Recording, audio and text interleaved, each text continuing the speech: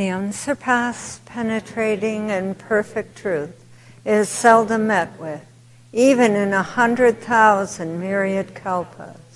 Now we can see and hear it. We can remember and accept it. I vow to make the Buddha's truth one with myself. Homage to the Buddha, homage to the Dharma, homage to the Sangha.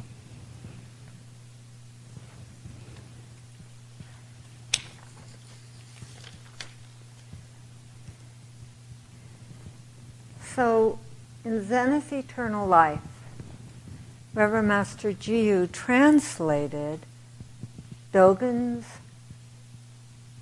chief cook instructions. And in it, he talks about how he met a chief cook who actually changed the way he looked at his practice and at Buddhism. He said that chief cook really helped him to understand the character and the discipline of Buddhism. I'd like to read a poem that's in that chief cook's instructions. The poem is by Secho in the monastic precepts. And the poem says, 1, 7, 3, 5. Nothing may be dependent upon by any universe. Night comes, and the moon floods the water with light.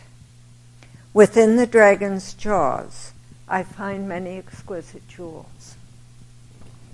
Now, Dogen came upon that verse after he had met the Chinese cook, the chief cook. But he said that verse summarized, was a good summary of, or alignment of the chief cook instructions to him. So please keep that verse in mind. I'm going to be looking at parts of it throughout this Dharma talk. About 10 minutes past the midnight hour on the early morning of October 5th, I awoke with severe pain in my left arm. So I got up and thought, well, maybe I'm having a tummy ache. And I was at Fugen, which is our hermitage, and it's quite isolated. And I went downstairs and got some tummy relief. And, of course, my body said, are you kidding? That's not what the problem is. And so I went back upstairs by flashlight and sat down in the bedroom. There's a blue recliner, so I sat in the blue recliner. And my chest was getting more and more painful. It was a really intense pain. So I sat in the chair, I turned on the light next to the chair, and I said the Sangye verse, which, as most of you know, is the verse when we wish to be contrite. And it's a good thing to say when we're in trouble and something's difficult is going on. It's an opening to, what's happening with us. So then it got worse. And at one point, the pain was so excruciating, and I looked up and I said, I don't think I can handle this much longer. And then I passed out. Oh, and I asked for help. That's the most important part. I almost forgot it. I asked for help. And then I passed out. And passing out was the help, believe me. So when I awoke, I wasn't sure where I was. And I was kind of in the room was all golden, and I wasn't sure. I thought I might have died. I thought I might be in a waiting room. The walls were all white, and I thought, where am I? And then I realized, I saw a scroll on the wall, and I recognized, and I said, I'm at Fugen. And come back to that line in the poem I read, nothing may be dependent upon by any universe. That, an aspect of that line can be the mind of no mind. where you're just in what's going on and you're open to that. And you say, oh, I don't know what's happening, but it's all right. There was nothing wrong with what was going on. I felt safe. It was okay. The fact that the room was so bright, I think that reflects the line, night comes and the moon floods the water with light. It's an aspect of it, I think. Anyway, many things happened. I went to the hospital eventually. I got flown to Mercy Redding Hospital. I was in the hospital for 5 days and I came back to the Abbey. And though things were often opportunities to practice patient endurance, if you've ever been in a hospital, it's a great place to practice patient endurance. But I was bright-minded. I felt grateful to be alive, and I was really deeply grateful for all the kindness of beings around me, all the help we get, all the merit that was being offered. I was deeply grateful for. Now, before I went to Fugen, probably the week before, I had this dream. And it's a dream I call a teaching dream. You know, it's something you go, oh, remember this is important. And I'm just going to share the dream with you. I don't usually talk about my dreams in a Dharma talk. But anyway, it's very germane to the situation. So I was in this dream and I was walking down a street in a city, and I was a monk. I was in my robes, and I saw this Afro-American man laying on the sidewalk, and I hesitated, and how can I help? And this woman leaned out her window and said, he's fallen. So I went over to him, and I said to him, how may I help you, friend? And he said to me, my consciousness is inconsequential. And I laughed in the dream, and I said, oh, if you know your consciousness is inconsequential, you don't need my help. So I stepped back, and these EMTs came, and they said to him, you are never alone. We are always here to help you. And then I woke up, and I knew when I woke up that what the EMTs were saying was for me too. It's like, it's for all of us, and that's why I wanted to share it. We are never alone. We're always being helped. I think that's really a critical and important thing that it's helpful to remember. And I think it could be summarized by the saying, dying is safe. And if you get nothing else out of this Dharma talk, if you remember dying is safe, I think that's a good thing to take with you because it's true.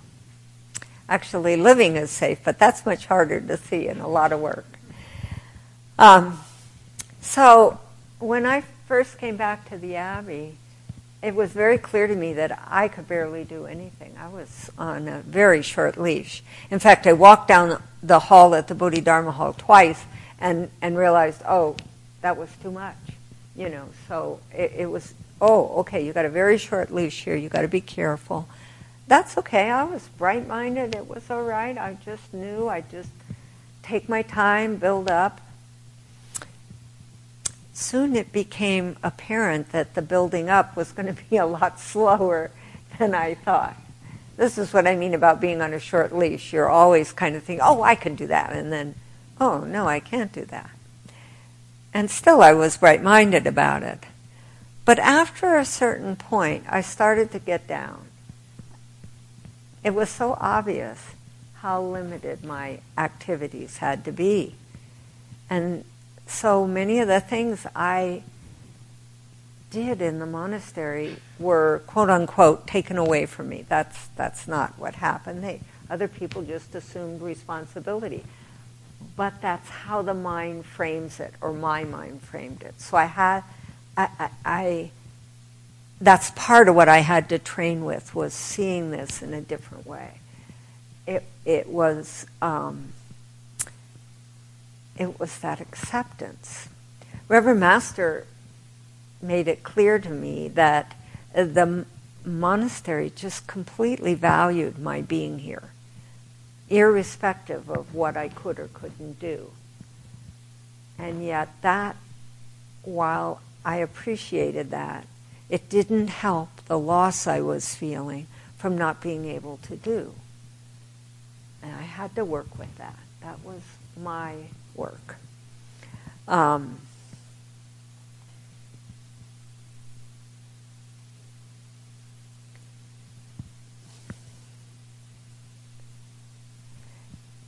You know, eventually we have to let the way we see our life go.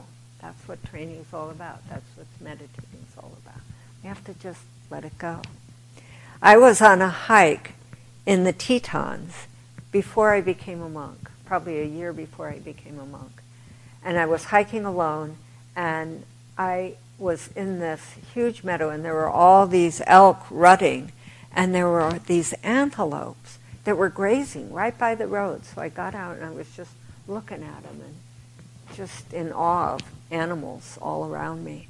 And I saw this one pronghorn, a female pronghorn, and she had an injured leg, and she was walking with a limp. And I watched her, and I saw she was so nervous. She was so frightened. Her life was on the line, and I relate that. At the time, I was in deep sympathy with her and felt for her angst, because it was so apparent. You keep up with the herd or you get preyed upon. So why I'm talking about this is that this actually relates to how you feel sometimes when you're very seriously ill, is you feel you can't keep up, and it's almost a biological response to what's going on. And so I find that helpful to recognize that. Oh, okay, we want to be a certain way, and we can't. And then we feel this inside. Oh, I can't do what I used to do. And it causes stress. And that's okay. It's okay. Part of our training is being and seeing those things that go on within us.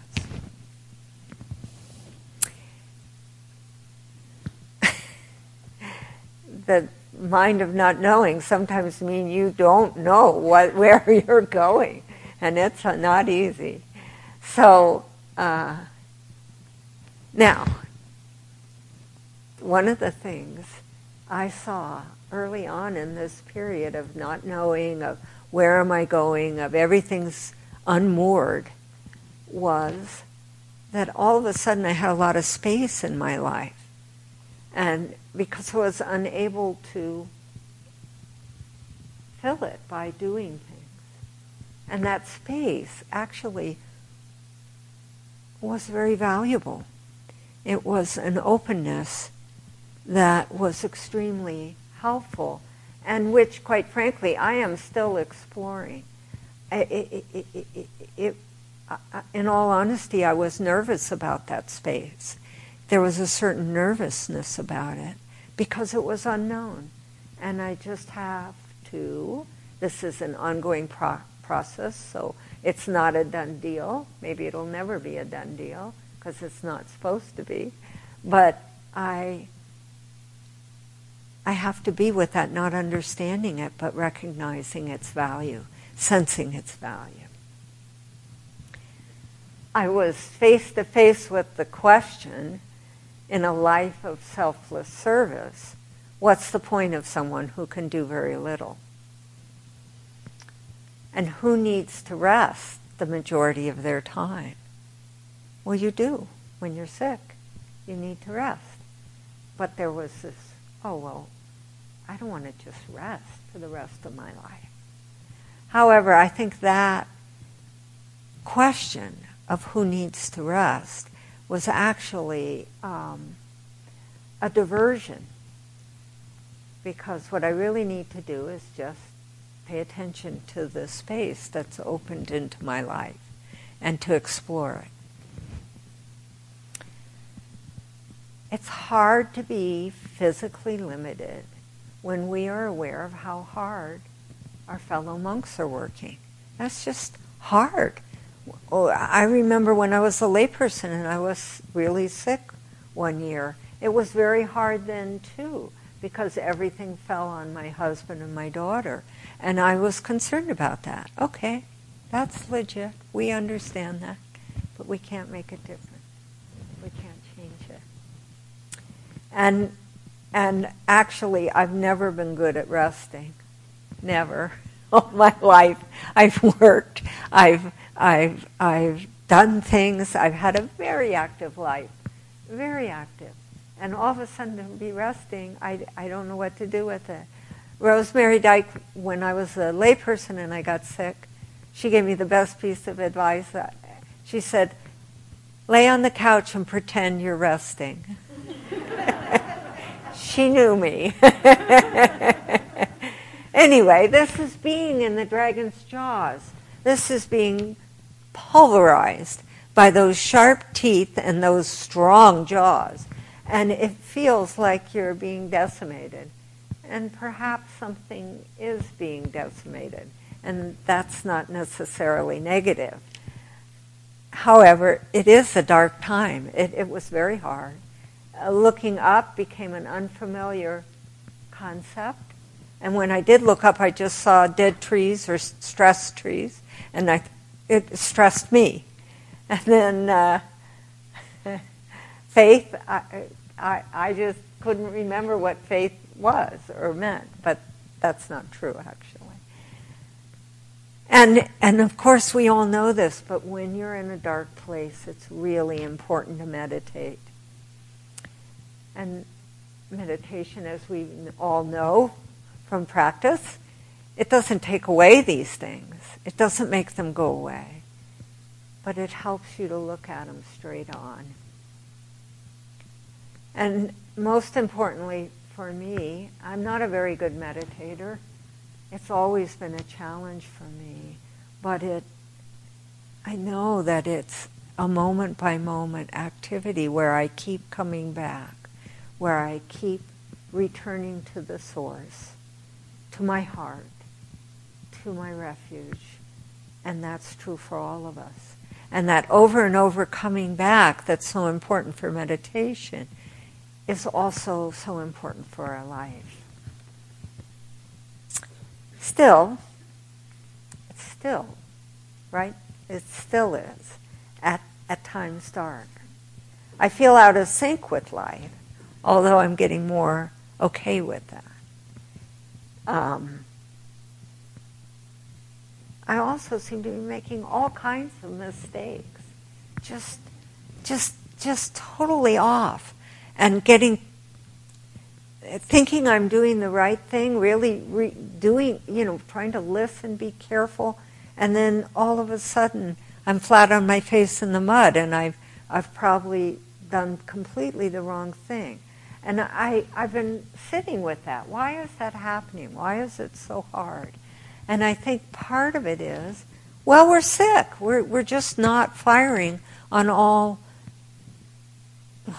our pistons aren't firing up there. And also that everything's changing. It's unfamiliar. And when things are unfamiliar, we're more prone to falling. Falling over, flat on our face. So anyway, there's a lot to learn about that. Now I'm going to talk about a line in a poem called 27 Verses on Mind Training. It was written by a 14th century monk, Buddhist monk, and it's in the appendix of Mother of All Buddhas by Lex Hixon. And I just love that poem. I read it often as an offering for the world. I found it so helpful. And one of the lines from that poem I've been sitting with for a long time, and it actually came clearer in this, in what's going on. And what he said was, at one point, Intention is the sole creative force of the universe. And I think, what? The sole creative force of the universe. But what I see now in this time of difficulty is that our intentions are extremely important. If we're making a lot of mistakes, it's really important to see, well, what was our intention behind it? Was I being selfish? Was I being caring? Was I being caring and unskillful? And all of these things are really helpful to look at. So I think that's part of what he's saying is we have to look at our intentions always, all the time, because that's how we create the world we live in. So everything is up for grabs. Everything is being torn apart in a way. And that, I think, is what the line, nothing may be dependent upon by any universe, is also pointing to. Nothing may be dependent upon. Okay, let go. Let's go. It's okay. All right. Reverend Master described a very dark time in her own life where nothing matters, mindfulness is all. And I think that, too, is pointing to the same thing. Nothing matters. It's not a nihilism. It's not a forget it. It's that we have to let it go. We have to hold it in a different way than we've normally held things. And mindfulness is incredibly important because we have to be aware. We have to look at what's going on. Now, at one very dark place in this process, it seemed like that my whole life was a waste and that I had just totally done everything wrong. And that was a really good moment because, I just kind of went, oh, well, if that's true, here I am. I need to look at it and I can keep transforming. So it kind of took the pressure off. And also, though, everything isn't a mess. Everything isn't wasted. Everything has extreme value. And that, too, is really an important part of this feeling.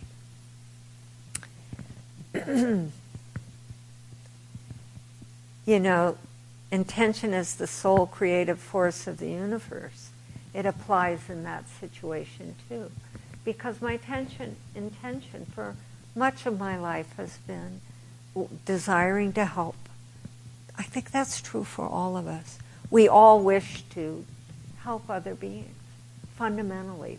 How can we not wish that? That's what our Buddha nature is. We are Buddha nature.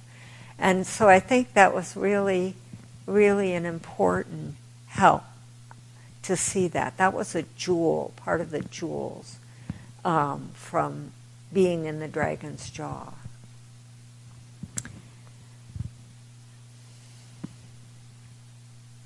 Many jewels that arose during this dark period came from asking questions within or reframing how I looked at things. When we can't do anything, or we feel the monastery is going like this and doing things and we're not, it's really important to ask, well, how can I help? It seems like an oxymoron. How can you help when you can't do anything? But actually it's really important to ask that because it reframes the way you look at things. Of course, you're always helping, irrespective of what we do, what's going on in our life. We're always helping. And sometimes that's a silent question in a sense. We ask it to our heart or towards our community or towards our friend or towards our world. As we all know, our world could use a little help.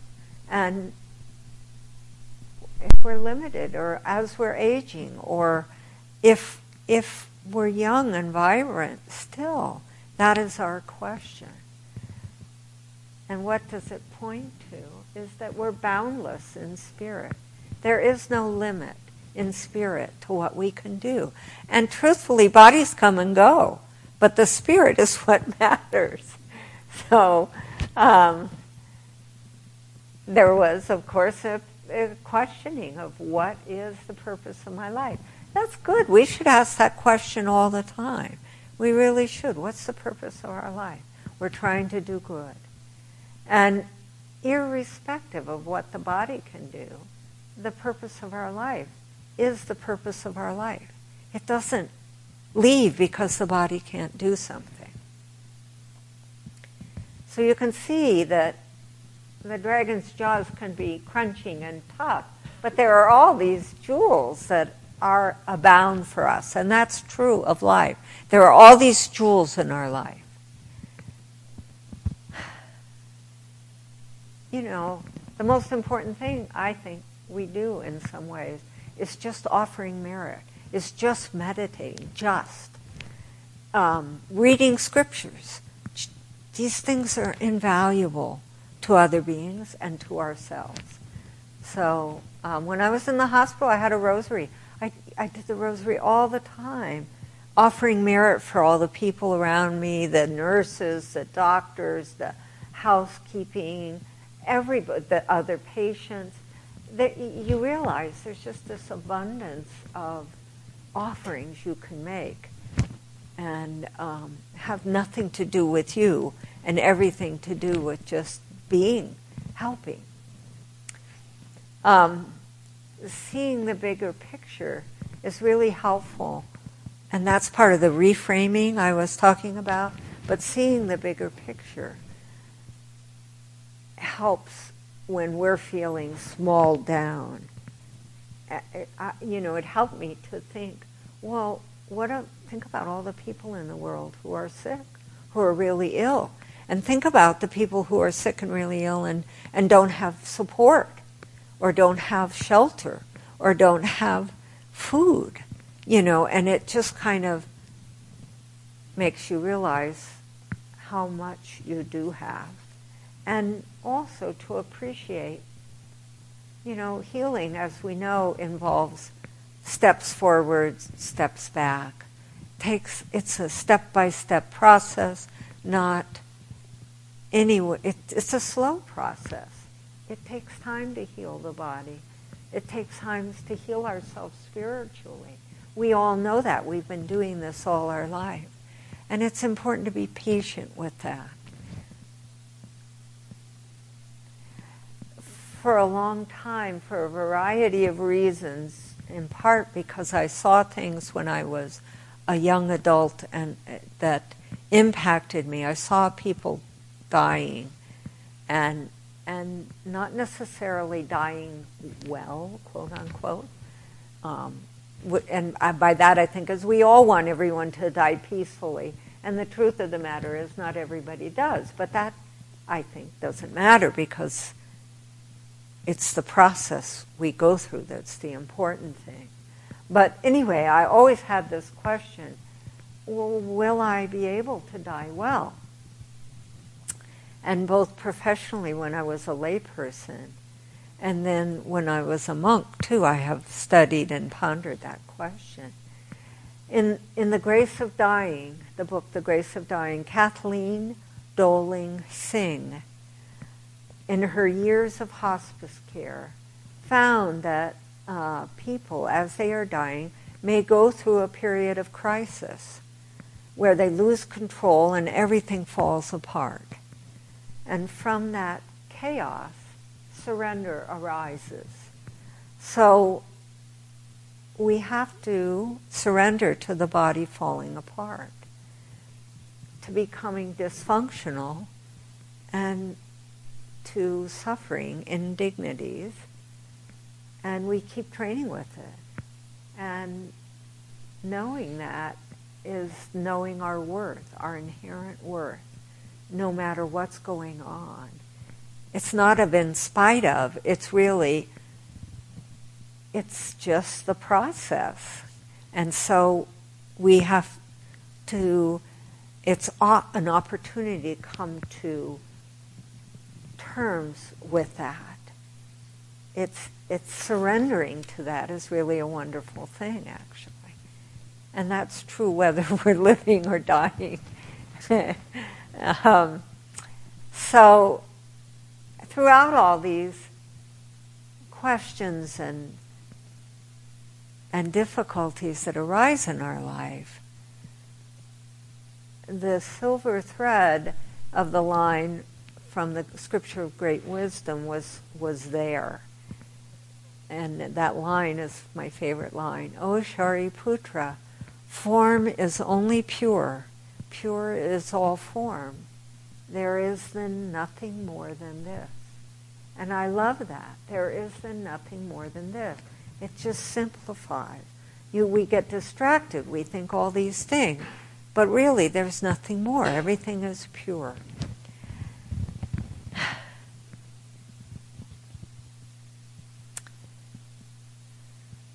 So when we meditate, when we work on ourselves, we're helping others.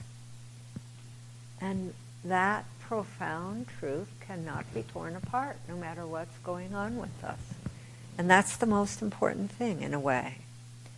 Now, I'd like to read to you, before I end this Dharma talk, a couple of quotes, again from Dogen. This one is from the Shobogenzo, the chapter, well, actually the first one too, was from the Shobogenzo. But anyway, this is from the chapter called Bendoa, which is doing one's utmost in practicing the way of the Buddha. So I'm going to read these two quotes. They're not concurrent, they're at different parts in it. So he says, people are already abundantly endowed with the Dharma in every part of their being. But until they do the training, it will not emerge. Unless they personally confirm it for themselves, there is no way for them to realize what it is. But when they give it out to others, it keeps filling their hands to overflowing, for, indeed, it makes no distinction between for the one and for the many. When they give voice to it, it flows forth from their mouths like a tide, limitless in its breadth and depth. And then later he says, you must realize that even if all the Buddhas, which are as the immeasurable sands of the Ganges, were all together to exercise their spiritual strength and attempt to gauge the meditation of a single person by means of their awakened Buddha wisdom, they would be unable to reach its boundaries, try as they might to fathom them. I love that. I love that line, because it's saying, you don't know, your meditation is unfathomable by the Buddha's wisdom. It seems, we all meditate, our minds are busy, we're distracted, we're upset, all this stuff, it doesn't matter. Our meditation itself is this boundless force for the universe. So I can't think of anything better to talk about, in a sense, these jewels. It seems kind of contrary on the Buddha's enlightenment, the day of the Buddha's enlightenment, but actually this is what his enlightenment represents for us, is that he did something about himself, and 2,500 years later it's still helping beings. It's still helping us. And we're entrusting ourselves to this path of training, and that he's guiding us on. And so irrespective of whether we're walking or we're brightly alive or we're brightly dying or we're riding scooters or whatever, we're just manifesting the walking along the path, the shining of the light.